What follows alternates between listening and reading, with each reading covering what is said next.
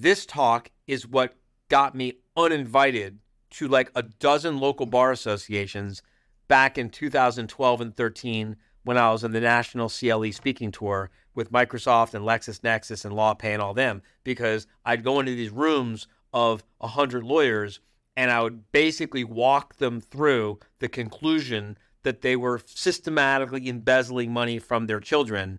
And rather than saying, wow, he's got a point. I never thought of it that way before. I need to change my ways and do better. They found it easier to just write, this guy's an asshole. How dare he shine a light on the truth of what I'm doing? While Arjan was away, Team Arjan came to play. Well, the cat's out of the bag now, folks, but we're still here bringing you our favorite and most importantly, actionable insights to Arjan's newest book, Profit First for Lawyers. We're going to help you accelerate your law firm's growth so that you can experience more profit in every aspect of your life.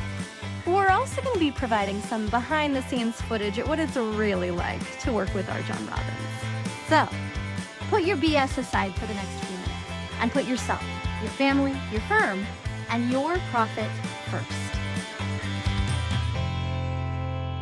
Welcome back to another episode of the Profit First for Lawyers podcast. I'm your host, Carly, and today we're discussing a sensitive topic that I know many business owners struggle with.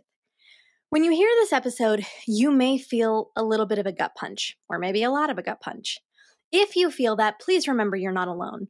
As a matter of fact, we have a clip we'll play at the end of the show of one of the lawyers who read Profit First for Lawyers and spoke about this exact topic and the changes she's making now to see a better future for herself and her household. Okay, without any further ado or disclaimer, let's get into it. Here's a clip from a conversation that Arjan and I had in studio about using your household as a bank. Let's roll the clip. Can I ask a little bit, though? You mentioned that you need a status or a plan to retire the debt, especially if the creditor is your own household.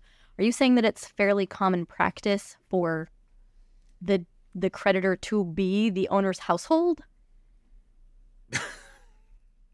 Was that like a real question? Or are you just saying... I'm actually like, is it like a loan like you would normally take out a loan? Do you mean, are there hundreds and hundreds of thousands of small law firms? Nay, small businesses everywhere that are basically borrowing money from the owner's own children? I could put this money into my kid's college account. I could put this money into the business.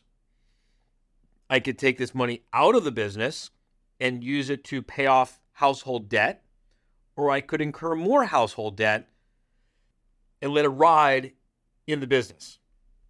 Yeah, there's tons of household credit tied up in a lot of these small law firms. And the problem is the owners of these law firms are basically systematically embezzling money from their families.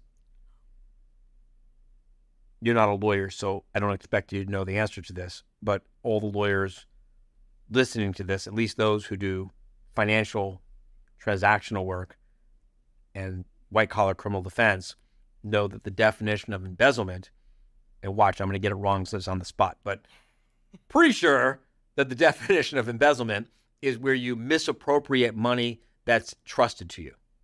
If I entrust you with property, if I give you this dollar, if I give you this money, and I say, go down to the store and buy me a gallon of milk, you're supposed to go down to the store and buy me a gallon of milk, right? Yeah. If you decide not to go to the store to buy me a gallon of milk and use the money instead to go to the liquor store or go to the track or something else, you have embezzled the money.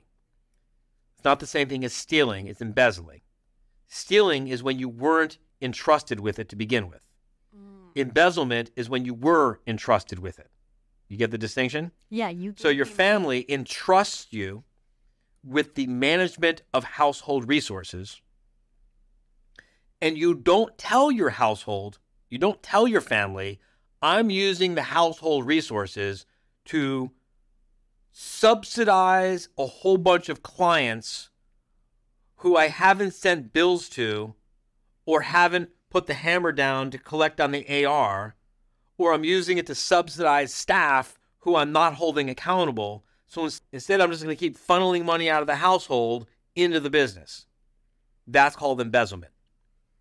This talk is what got me uninvited to like a dozen local bar associations back in 2012 and 13 when I was on the national CLE speaking tour with Microsoft and LexisNexis and LawPay and all them, because I'd go into these rooms of 100 lawyers and I would basically walk them through the conclusion that they were systematically embezzling money from their children.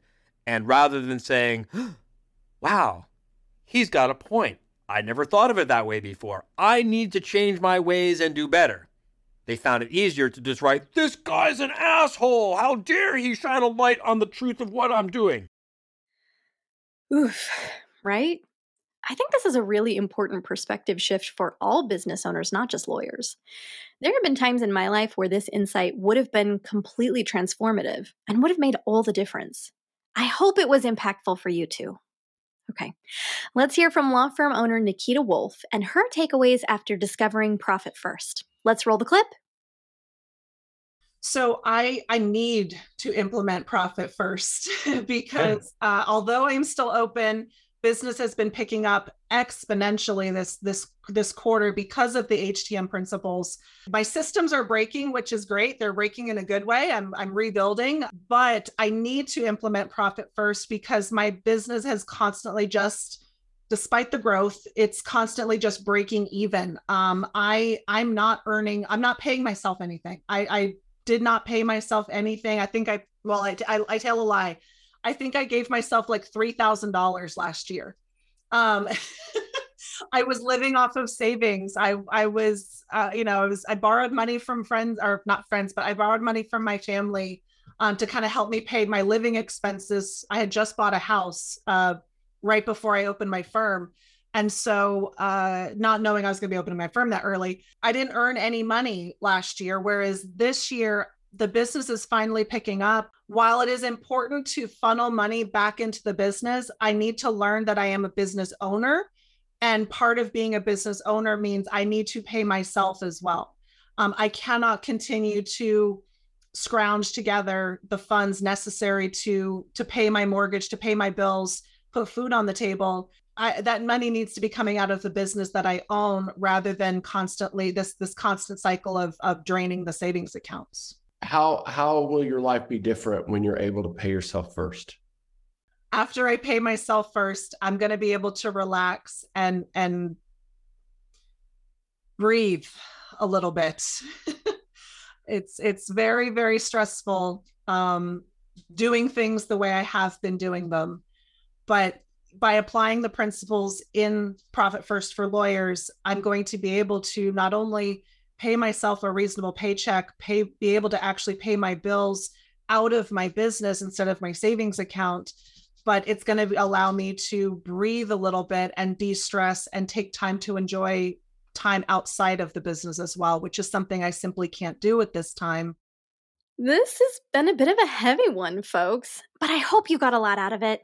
Remember, if you have any feedback or any additional questions, or if you'd like more information about how to get your law firm unstuck, send us an email at podcast@profitfirstforlawyers.com, and we'll respond directly. Stay tuned next time for more actionable insights to help you get more profitability in all areas of your life. We'll see you then. Thank you for joining us on another episode of Profit First for Lawyers. If you're enjoying what you're hearing, tell a friend. And buy your copy of the book at profitfirstforlawyers.com. Your future self will thank you for it. And we will see you next time.